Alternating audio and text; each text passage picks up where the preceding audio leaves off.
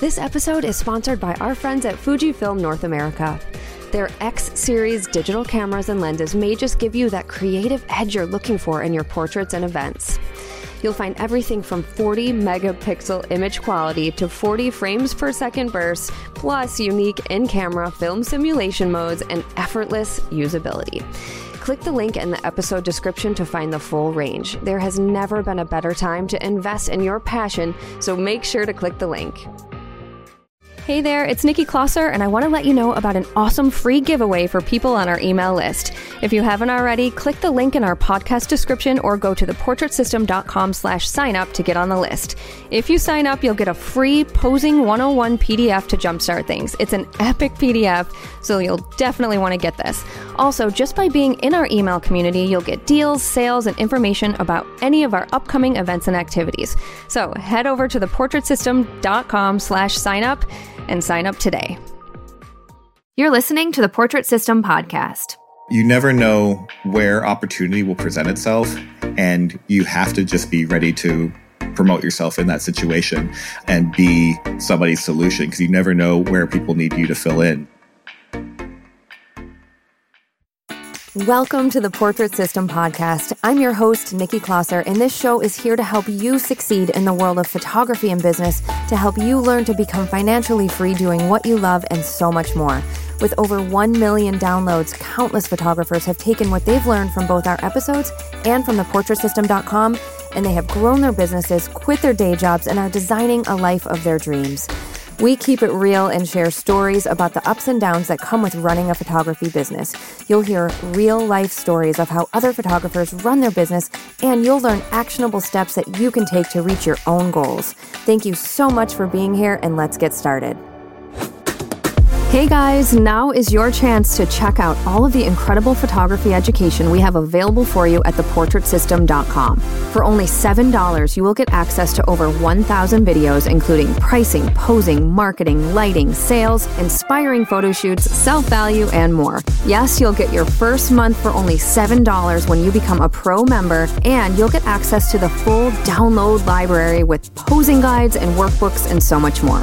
Also, this includes a pricing calculator, a studio startup timeline, our weekly live broadcasts, including Sue Bryce's live talks, access to our private, members-only Facebook groups, special discounts on photography products, and so much more. Head over to theportraitsystem.com and enter the code PODCAST7 to get your first month for only $7. That's theportraitsystem.com and enter the code PODCAST7. My guest this week on the Portrait System Podcast is Justin Haugen, and he's a former wedding photographer who now focuses on the commercial side of photography. Justin is based in Tucson, Arizona, and he was laid off from his job 10 years ago, and that's when he decided to start his photography business. For many years, Justin only shot weddings, but he decided he was done with that and ready to get out of the wedding genre altogether. Justin was able to make the transition to the commercial side of photography, and he talks all about how he did it. Justin was really amazing to talk to, and he shared some great info about what it's like doing commercial work, both from the photographer aspect and from the perspective of managing the people who assist him. All right, it's time to get started with Justin Haugen. Hi, Justin. Welcome to the Portrait System. How are you? What's up, Nikki? I'm a little under the weather, but doing okay and juggling some childcare here at home, but I'm ready to chat.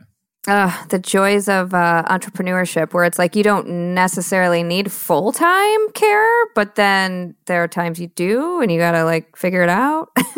Oh, it's funny. When I was younger, I always thought someday, like I was going to be a graphic designer initially. I was going to be a freelance graphic designer. That was my whole game plan from the beginning of all this. And I thought someday when I'm a dad, I can work from home and watch the kids. And I realized what a folly that was, because now as a dad, and we're both working from home, my partner and I, and we're both here in the house, and she's working in the other office next to me, and the whole childcare thing with a kid, trying to work with a kid in the house, impossible. So we went from we could just have a nanny like part-time, like we could do like 2 or 3 days a week, and the other days I'll hang out with our kid and it'll be great. And then it very quickly transitioned to, we need like 8 to 9 hours Monday through Friday, no questions. Like we have to do it. So that's where we've landed now. I realize and you're doing the math too. You're like, can I afford this much in cost and childcare costs? Can I afford to? And then I got to this quickly. It was like, I can't afford not to do this because I can't get anything done. So the cost of it completely is offset by the need to like have access to work. Totally. I remember because I thought the same thing when we had our first son, Van, like, oh, I can just work while he's here. And I was just not the best mom or the best business owner or the best wife because I was like mentally trying to tackle too many things. And like if Van woke up from a nap early or whatever, I would just be frustrated, even though it wasn't his fault, and just not fully present.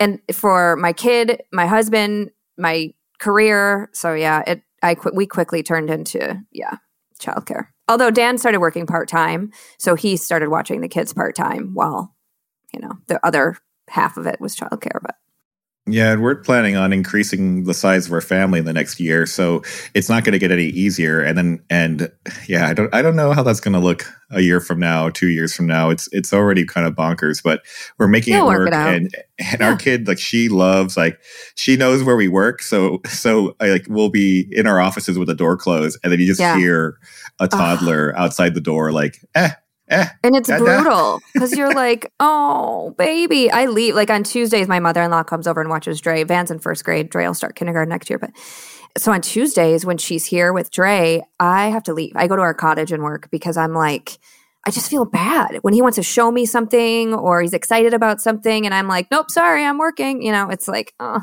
it's hard. It's the worst. I knew this coming into it, though. I knew like years ago, I'm like, okay, the work life. I've been in a relationship where I had a partner living with me and she had a son, and I just dealt with all of the like work life. My career, I was just getting started in photography full time about 10 years ago, and I quickly came up against the work life home life balance, and I managed it poorly. In that time, like I was constantly not available. I worked until like midnight every night. Like I didn't have good boundaries, and now that I have my own family at this point in my life, I knew that going in, so I've really been cautious to set stronger boundaries with work because I could easily, like, they tell you like when you own a business that you work 80 hours a week, that's easy. That's conservative. Like I could spend more time. There's always something that needs my attention. So yeah, totally. I knew that going in. And so having my family now, I'm much more conscious of how do I spend my time with intention.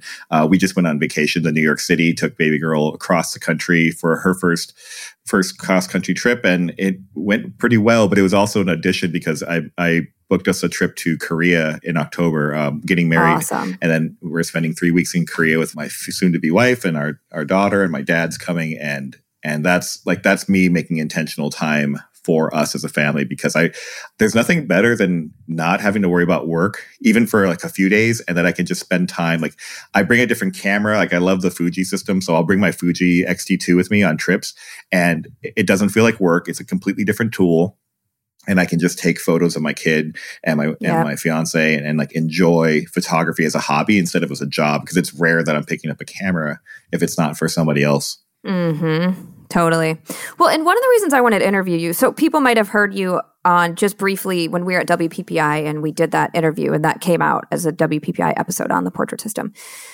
And so if Justin sounds familiar, if you don't know him from other things, of course, you are an instructor and all that, you speak at different conferences and things. But one of the reasons I wanted to interview you is because you made a transition from out of wedding photography. So on your Instagram, it says reformed wedding photographer, now working exclusively business to business commercial projects. And I know there are a lot of people in our community who really just are kind of ready to let weddings go, or maybe add something else to weddings that aren't weddings. And so I thought it would be super helpful for people to hear how you made this transition, because you did like full-time weddings, right? Yeah, it drove probably, I would think at the beginning, it was probably 90% of my business. And then the ratio it got lower and lower as it progressed. It's been 10 years. Memorial Day weekend will be the 10-year anniversary of when I got laid off from my full-time job. And that employer that laid me off is now my second biggest account. So there's a full, it's a full circle now where it's come back to. And so little by little, I transitioned into this, and I had an eye on it maybe about 4 years ago. And then the pandemic accelerated it rapidly. Like I saw all the work dry up, and all the weddings got pushed back. And I don't think I've had my rate of consultations that I book. It dropped off significantly.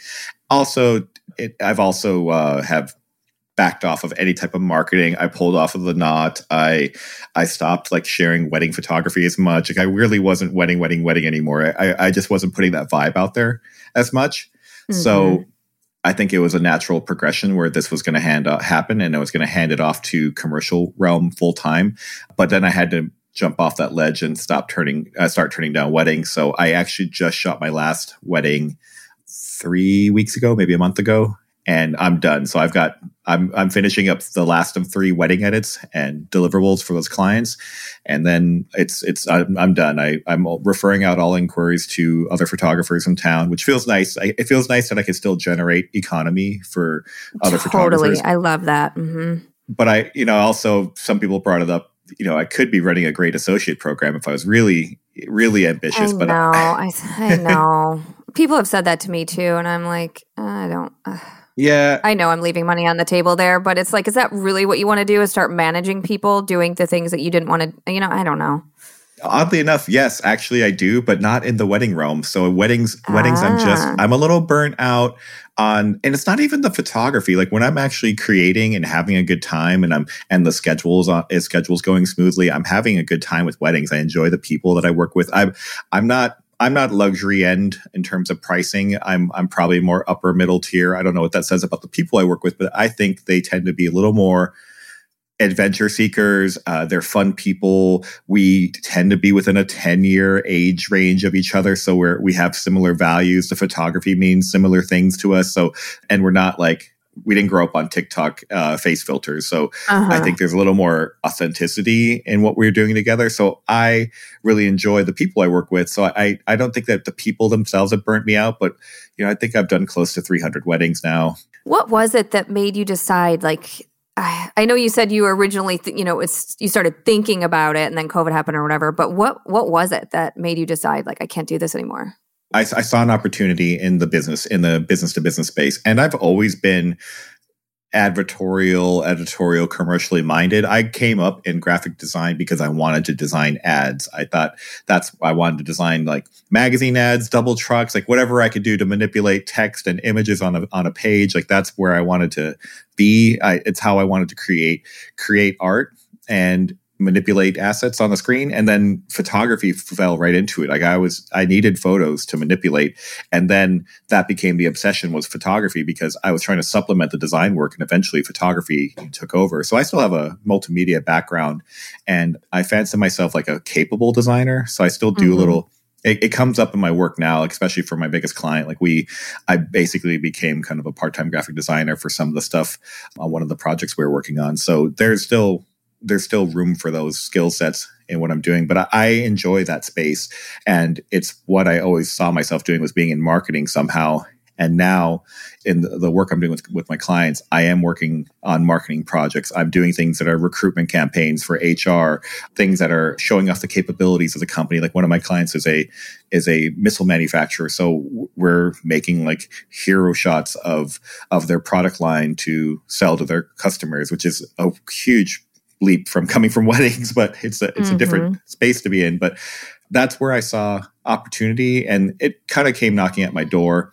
My second biggest client, they started to shift away from in-house creative, and they went contractor only.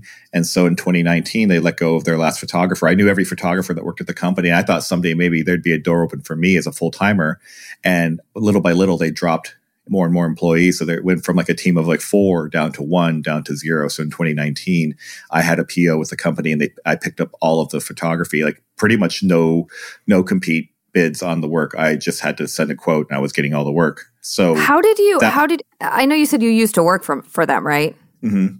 So how did you manage to, because I mean, for a company to have a ton of photographers, just to have none and then be like, oh, hey, Justin, do you want to do, like, how did all that work? And I'm saying that because for listeners who might know of a company that they have in mind, or,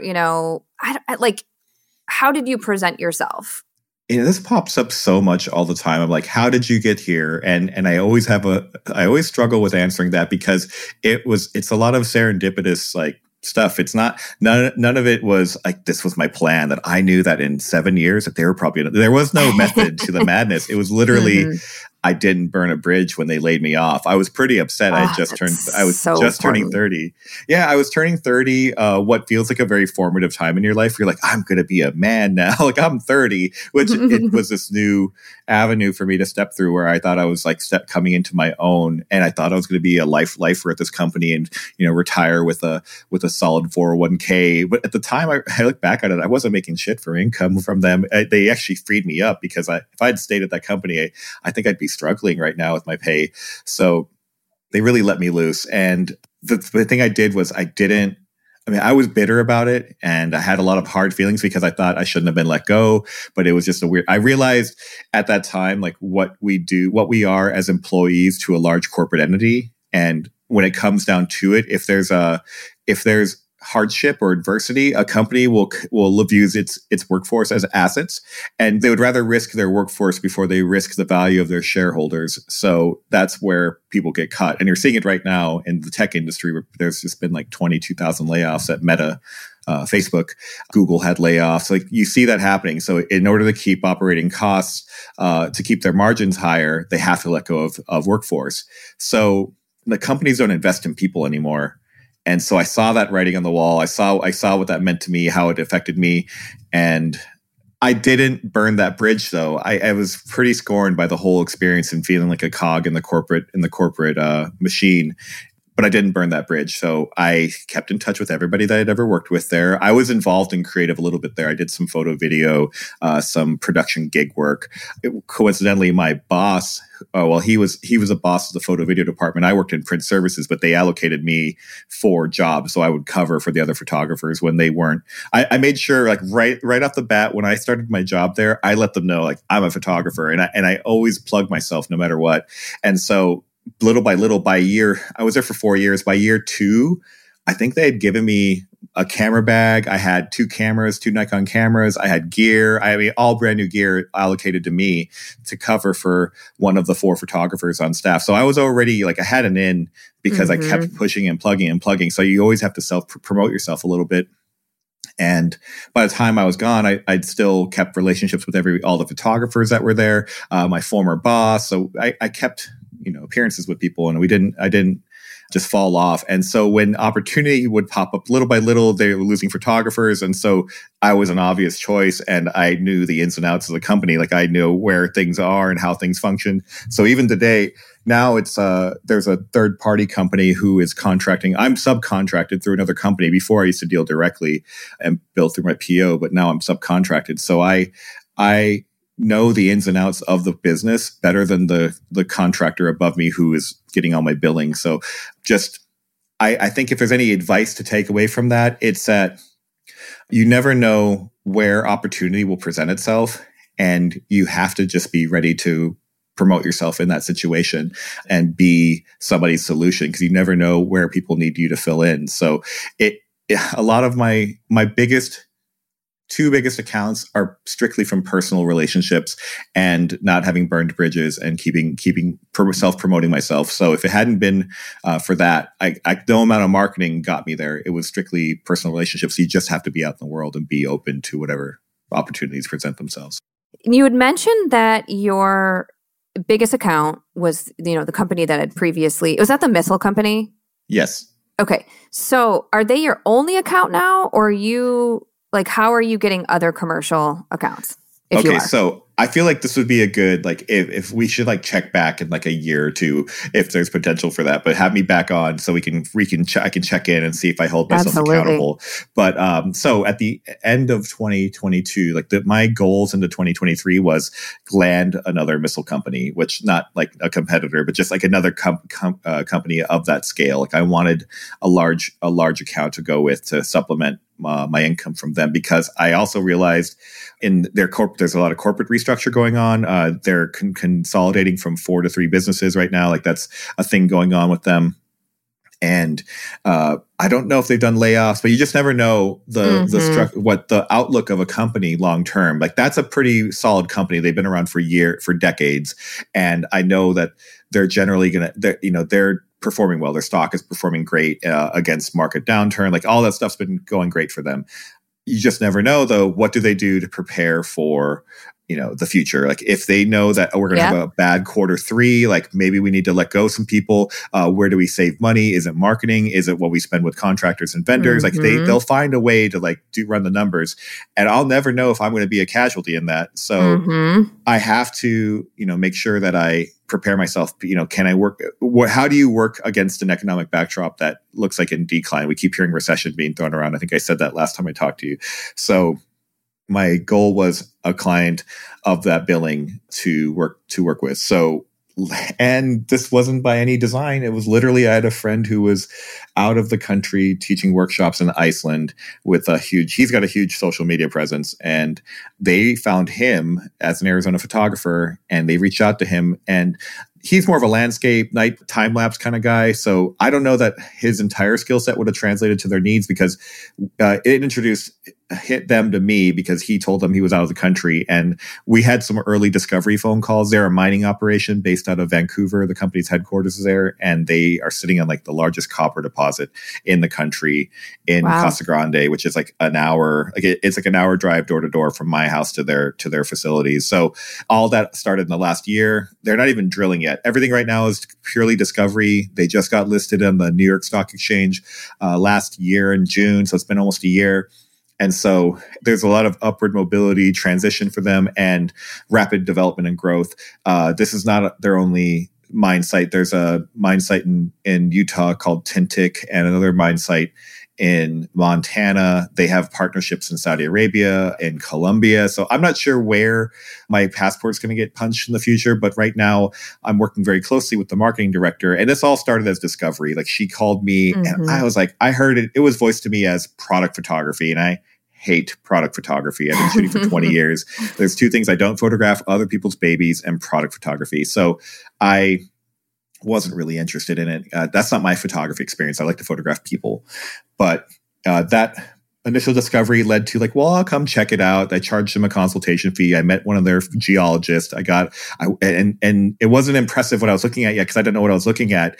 But then little by little, it was within a week, it was can you come back and do all the photo stuff that our geologist was doing that he showed you? He's going to be gone for 3 weeks. I'm I guess so. I kind of got pushed into it. I still didn't even know if I was the guy. I was I'll see if I have some referrals for you. And then little by little, it was, can you fit our workstation? Can you build a workstation for shooting your marketing type photos of these core samples, which is what they put in their news releases. So little by little, it kept building up. And next thing I know, the conversation started steering towards, maybe we should look at a retainer. Are you available? And I was working at MagMod part-time at this point, and I was looking to transition to maybe a full-time role with them this year. And so I was up against that, and I was very clear with her, hey, we have a childcare situation that we're trying to figure out, because we're still figuring out our nanny situation. And and I have a part-time job. So I'm just letting you know my availability is really limited right now. So anything that I'm going to do is up against that. If we're going to work more together, I need to be clear about what the potential workload is going to look like. Is there enough work for me to step away from that? And it rapidly escalated, and it was oh yeah, we need you at least once weekly, and then build a rate sheet. So I built a rate sheet for them, and I gave them my commercial pricing, the same pricing I do with my work with the other client, and that was all okayed. And so I started doing the math, and I realized if I'm doing this once a week for them, plus additional projects where we've done some full day marketing shoots with the people there and the drill sites, it just kept growing and growing. And I had the most productive first quarter of my entire career because the other client was also equally busy. So I've been working 100% need clients at the same time and kind of juggling the work back and forth. And so that's where I'm at now. It was a really incredible first quarter I've ever had. And I think this year is going to keep going. Okay. Will you give just a little bit of specifics as far as exactly what are you doing? What types of shoots and how much you're charging? Is it per image, per project? Is it a day rate? Just kind of give us that info. Sure. So in the commercial world, you definitely want to break down your your labor costs and any other costs you may accrue. You could be like, especially on like if it's a per assignment basis, like if I was doing a shoot where I had crew on and I have to account for everyone's travel plus their fees plus food, maybe lodging, whatever those kind of fees are, gear rental. And it's also customary to like, even if you own the gear, to that you probably are also charging a rental fee because you're bringing the gear to the shoot. So there's that element of it. There is hourly wages for hourly or half day or full day. Like you can bill it anyway for your actual labor on site. And then I do an editing labor, which is edit and retouch. And then I have a licensing cost. And licensing is a tricky one because some people can charge very too little or too much. You could charge licensing for limited usage. Yeah, that's one that people have a lot of difficulty navigating. Like, how much is an image worth to you? Well, when do you license? I guess people ask me that sometimes. Like, what if I shoot a personal branding client and they are writing a book, and I just haven't gone there with licensing because I'm like, well, then they can use one of their images for their book, you know. But it's something that maybe I'm leaving money on the table for that, you know. I don't know. So when do you use it? I mean, it's an easier conversation to have with a big company than it is to have with a small business or an individual who might be writing a book. Like, totally, that's kind of how I feel about it. I'm like, I don't want to like, what if their book goes nowhere and I'm like $20,000? You know, I don't know. Sure. It's like, I don't know. Yep. It's a lot of factors. It's like what I'm bringing to the table, the exclusivity of my images versus their need for those images and their right to ownership. Like I don't own the photos. They're their photos. I'm not using them in any of my portfolios. Like I signed an NDA to work with them. Like there's a lot of things involved. So what does it cost to a company? And I've worked out we've worked out a per rate image because I'm doing a pretty high volume of photography for them on a weekly basis. They're probably buying anywhere from at the minimum, maybe like 10 photos from me once a week. Sometimes it's more. We just did a project where like 30 photos were purchased and every photo is $1 amount. I'm not going to tell you like what the dollar amount is, but you can guess what, how that adds up quickly. I've had a lot of shoots where my licensing cost earns me more money than the labor cost. So that's where licensing can take you. I've sold an image for $3,000 to be on the cover of a magazine. That was my sale of the image. And that was a perpetual license. They have that photo outright forever. It's on that magazine and they never have to relicense it. So there's also people who will, if it's a use of an image that's going on forever, you might have a yearly fee for licensing. So there's just so many ways to hack it. So that's where my costs break down. So I think if anyone's getting their first commercial job or if they're billing out a quote for a business, they should consider all of those costs and what do each of those costs look like. I think like where coming from weddings, I like my day rate for a wedding is like with no product delivered, it's like $4,000. Like that's where I land typically for a full day wedding shoot. That's about 8 to 10 hours of photography and maybe like 5 to 10 hours of back end for, edit and all that. So break down that amount of money by that amount of labor costs or labor hours. So I'm going to do the quick math. $4,000 divided by 8 hours of photography. And let's say 8 hours of, let's call it 20 hours round up. That's $200 an hour of labor. That's about where I land on commercial photography, like initially. Like that's a good place to start. So like if you figure out what a day means to you in the wedding world, figure out a way to make that day happen in the commercial world. And also think about project management and consultation fees. Like I charge them an hourly fee for any time I spend doing emails or Zoom meetings. Like I have to track all that stuff. So there's a lot of places where billing, I'm not saying gets padded, but like there's just costs, hidden costs that you're not considering. Because if you're working with a couple, like if a couple saw the same breakdown that you saw from a commercial shoot, like maybe they'd understand why a wedding costs $4,000 or $10,000. Totally. That's such a good point. Such a good point. So that's my advice if you're trying to break into this world is consider that. Wow. This is all really, really cool. The one thing that kind of keeps coming back to my mind though is like, okay, so if you've got this one big company, it's like you said, having your eggs all in one basket could be tricky. Now, if you let's say, Justin, that you're like, okay, and I know that your skills can transfer, but if you were to approach some in a completely different industry, do you think you could package together something that would work if it wasn't the same type of company? Like, would you just do Yes. yeah, okay. I figured, but Well, and I guess I want to. So this is where I said I think we can revisit this conversation in a year or two. So now I want to see like, okay, I've gotten here with just luck, whatever you want to call it, fortune. I like to think it's not just luck. It's like it's a world that I manufactured. I'm manufacturing a world of opportunity for myself because everybody I know knows what I do. In fact, and in my city, every photographer in my city knows what I do because I run a local photography community on Facebook. We've got I think we're on around 5,000 members. And I've booked work in the group because, like, hey, I didn't think I could do this, but maybe you could do this. So I've gotten work that way. And so that's another community of people who know what I do. There's, everyone in my family, like there's opportunity everywhere, leveraging personal relationships so that the next time somebody might happen to be teaching a workshop in Iceland and they're gone and their great social media reach got them connected with a client that they couldn't help. And it turned out I was a better fit. Then that opportunity presented itself and I'm able to strike on it. That's not a great model though. Like you can't count on that to be, it's purely luck. If that hadn't happened, then I'd be talking to you right now about what I'm doing with my one client. I think I could say Raytheon. I could say Raytheon. Yeah, that's the client. I'd be talking to you about them only. And I'd be talking about how I'm trying to build up the business in other ways. So I wouldn't even be having this conversation if not for luck. So where I want to follow up next time is I have a client in mind right now. They're a big whale in our town. They opened up new corporate offices. They actually are not maybe a mile and a half from where I live.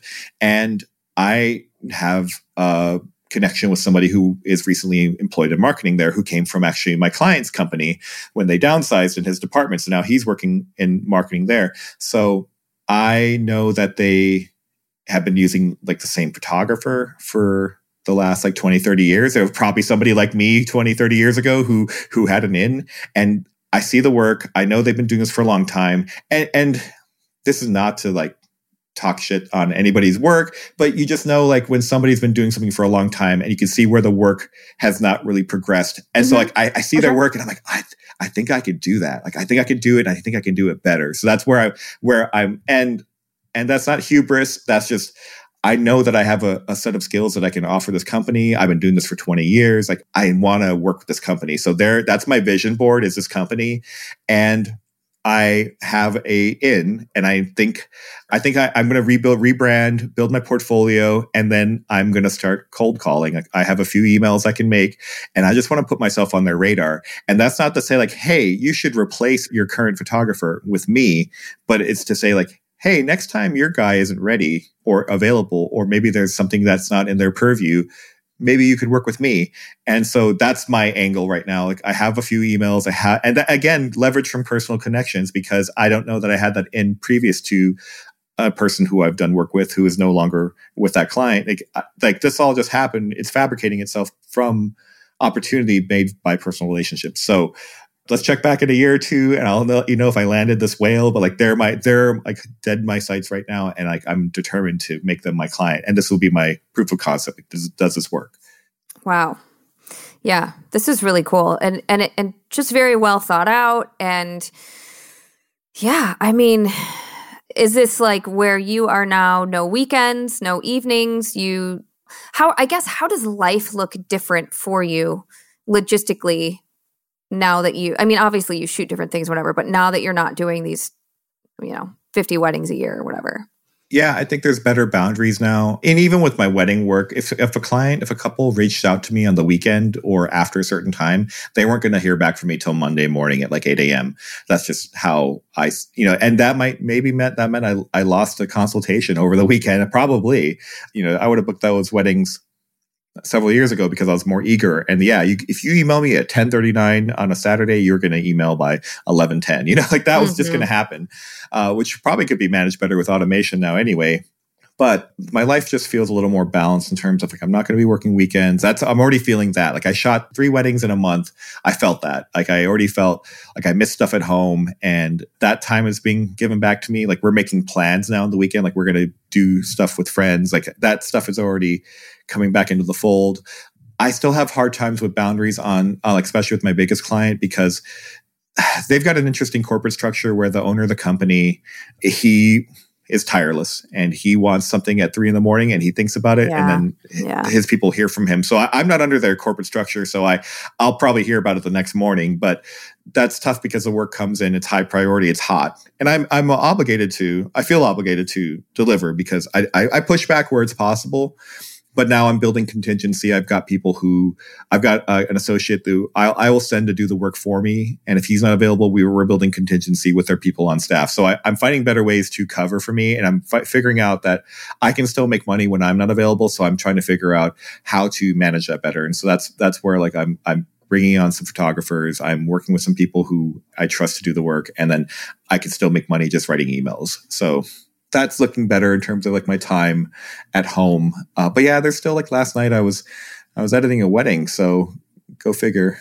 You're almost done though. You're so close. and I'm almost done. Like, that process is automated too. I use AI editing with Aftershoot, and that's phenomenal. But there's just a lot of like little stuff that AI doesn't take care of yet, like zapping some stray flyaway hairs. So just stuff like that. That's what I was working on last night. So yeah, there's better balance now. And I feel like I can look ahead better and make more time. And then I feel like the financial security is increasing as the work goes along. So we're making bigger plans for our family. So overall, I feel like a much healthier relationship with my work. Also coming at a point where there was like some burnout. And now I'm like feeling a revitalization of what I'm doing simply because it's new, and I'm getting into the process and the management of it all. And I feel like I'm learning new skills around photography. Like I don't have to be the trigger man to make an income. Like I want to run a business more than I want to be a photographer.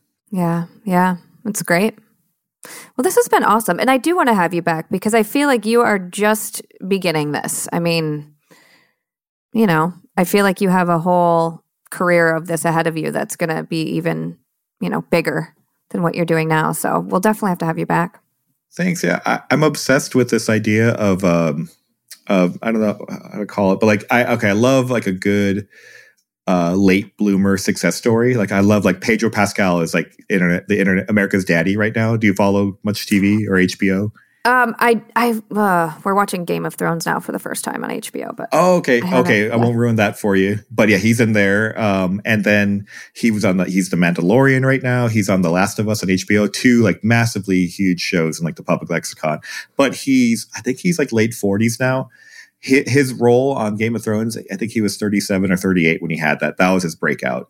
So I'm obsessed with the idea of people who emerge into their success like later in life. And I feel like I've plateaued probably on year 2 or 3 of my wedding career. I don't think I was doing enough to grow my business, either transitioning into a luxury space or to book more weddings, because I was at shooting 25, 30 weddings is a lot to me, but I have friends who shoot anywhere from 50 to 100 in a year. That's absurd to me. Like I can't imagine it. And to me, the idea of that equating volume with success just blew my mind. I'm not prepared to commit more time and energy to this. It's already a lot of time and energy. So yeah, I plateaued year 2, 3, maybe. Like I don't think I've earned a whole lot more in my career and then COVID happened. And then the last 2 years, I've experienced a huge growth. And so I like the idea of people who come into their own later in life. So I feel like to feel this invigorated, I've been doing this for 20 years, and to feel this invigorated at about to turn 40 in a few weeks, like I feel like I'm making a push into something bigger in my career. And I didn't know that was ahead of me, but I always live my life that the next big thing is always around the corner, and that there is always something more to strive for and attain for. So I can't imagine my best years are behind me. I always want to believe they're ahead of me. I am so with you. People are like, I just turned 46, and I started this business when I was like, 34 is the first time I picked up a camera. Anyway, people are like, oh my God, I'm turning 40, and like complaining about it. And I'm like, oh my God, I can't, the older I get, the better I want it to be.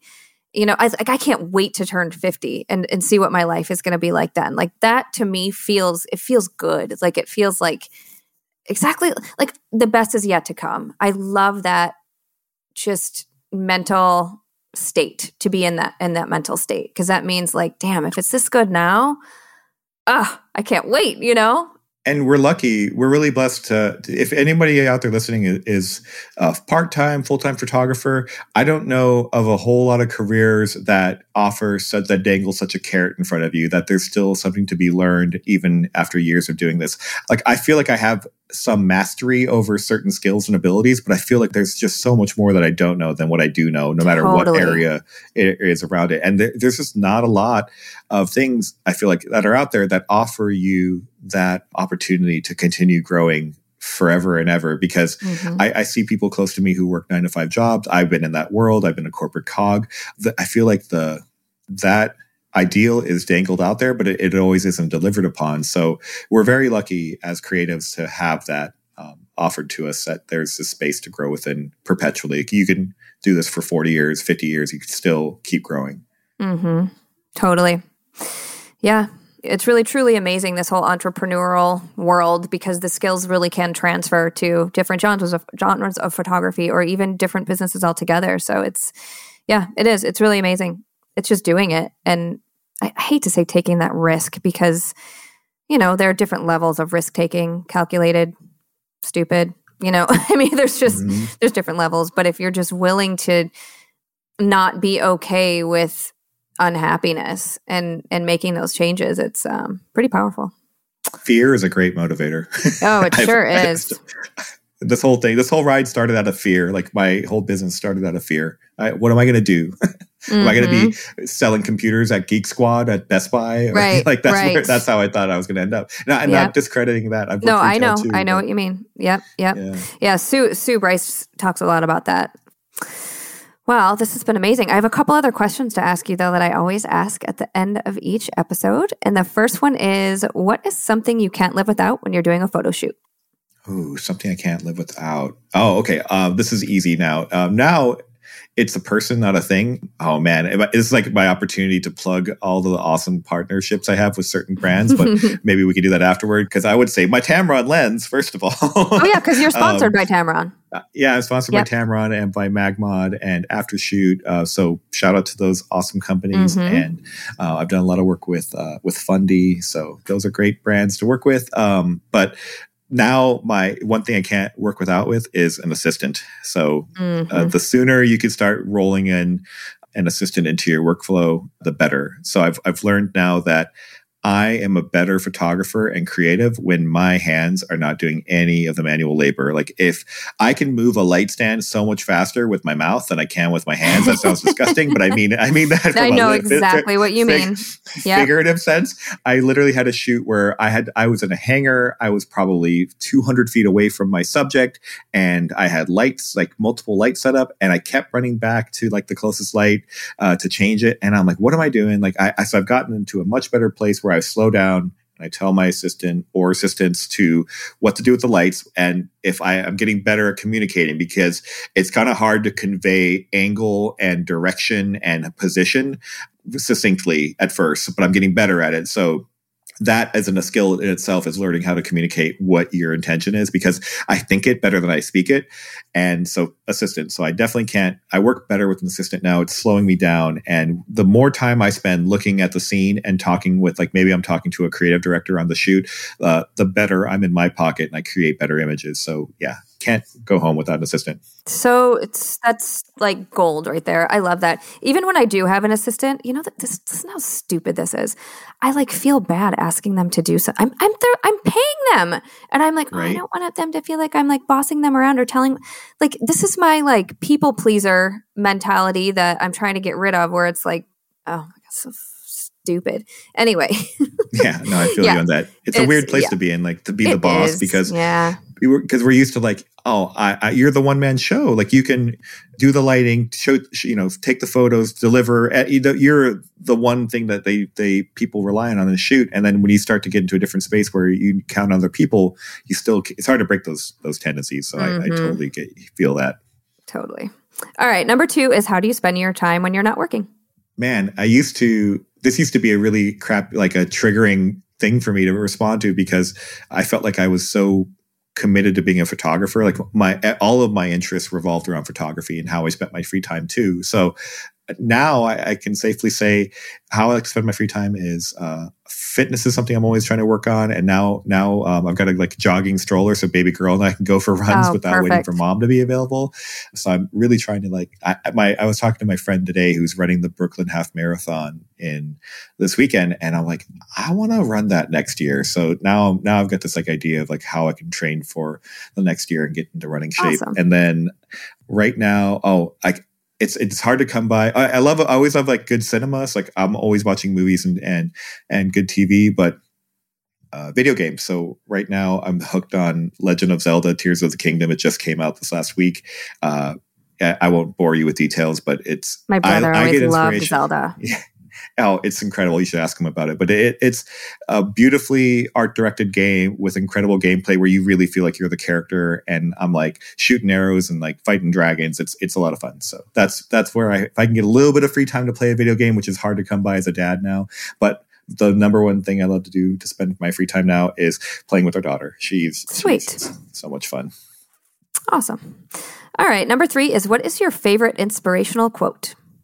I don't know if I have an inspirational quote, but I just kind of feel like a quote that kind of describes me. And the sad thing is this quote comes from like one of the worst people in history. He's like the Sackler family, the ones that's in trouble for all the like Oxycontin stuff right now. But he's like a big art collector. I mean, and bad people can have great quotes. You never know. And I like it because it describes my fiance and I. She's in the science world. Like was a research assistant on the science track, but now she's in regulatory for a company. She works on getting like cancer curing products into other countries. So she's like on the science side and then I'm on the art side. And the quote is something to the effect of, art is a passion pursued with discipline. And then science is a discipline pursued with passion. And I don't know why I feel like that succinctly describes us. So it's not an inspirational quote, but it's kind of like how I look at the world and how I look at us. So. Cool. Yeah. I like it. All right. Number 4 is, what would you tell people who are just starting out? Oh, I feel like we just spent the last hour doing that. I know. What about maybe if you just said it for someone who's just trying to level up their game? Yeah. Okay. I guess this comes from I've been shooting full time for 10 and shooting for the last 20 years. But this to say that nothing comes fast. Nothing in this industry comes fast. Nothing in this career pursuit comes fast. There's still skills I don't have. There's still things that I'm attaining to, like we said earlier. But if you're just starting out, start with a 5-year goal. Think about like, where do I want to be in 5 years with this? Like what kind of skills do I want to have? Is there a level of income you want to make? Is there an acuity of the work that you're after? And then start setting 1-year goals that get you closer to that 5-year goal. So I'm always 5-year goal oriented. Like I think about like, maybe it's a target of money I want to make. What do I have to do in year 1 to get me 1/5 of the way there? So start breaking down your goals that way. And so every new year, I've got a new objectives. Like 1 year in wedding photography, it was, I want to shoot better photojournalistic work and involve the camera with my couples so they feel like a participant in their memories. And so I spent a lot of time getting really close to couples, even in times when you wouldn't expect to be, like during the ceremony. So that was like a goal of mine, and I could see that in my work. So like you could set those kind of goals, or they could be more tangible and more like an actual, like something that you can observe in whether it's money or a skill. So that's my advice. Definitely like slow down and make longer goals that you can achieve results in and see those results over time. Fantastic. And where can people find you online if they're looking for you? Oh, God. You can find me on my 6-year-old, not updated website, justinhaugen.com, HAUGEN.com. That's going to be rebranded soon. I might even get a new name for my business. I'm looking at it in terms of like an operation of people, not just me as an entity. And then Photo Warlock on Instagram, just like it sounds. And I think that's about it. That's all I care to be found on. So yeah, Photo Warlock on Instagram and justinhaugen.com. I'm on Facebook /Justin Photos. And that's fantastic. All right. Oh, YouTube. I'm sorry. Yes. YouTube. You can find me and my partner Rob Hall on our High ISO podcast. It's on the the Sharpen YouTube channel, which is his community for creatives to share photography content. And you can find us on Spotify, Anchor.com, Apple podcast. We're High ISO Podcast. We talk about business and a lot of stuff like we talked about today. Awesome. Fantastic. Well, thanks, Justin. This was fun. I'll talk to you in a year. All right. Talk to you in a year. No, I'm sure I'll see you before then, but probably at Portrait Masters. Yeah. I'm speaking. Oh, awesome. Congratulations. Yeah. Thank you. That's incredible. Super happy to hear that. Well, I'm doing a breakout session. Yeah. So yeah, I'm pumped. That sounds fun. I'm trying to figure out like where I want to be with that space in the coming year because I just did Shutterfest and WPPI at the beginning of this year, and that was intense. Like I didn't have enough. I felt like I was away from home too much. So I'm trying to see what's like on the fall slate for me to like get involved and be out in the photo community. So I'm sure I'll see you at Portrait Masters. I'll be there with Tamron usually. Awesome. Oh yeah, that's right. With Tamron. Yeah, very cool. Yeah, I'm taking my family to stay with Sue this week because she has her self-value workshop and I don't want to leave my kids home again. So we're all going. So I can relate. I love that you can do that. So I need to figure out a way to do that myself. Yeah. Sweet. Awesome. Well, we will talk next time. Thanks again. Right. Thanks, Nikki. Thank you so much for listening to the Portrait System podcast. Your 5-star reviews really help us to continue what we do. So if you like listening, would you mind giving us a review wherever you listen?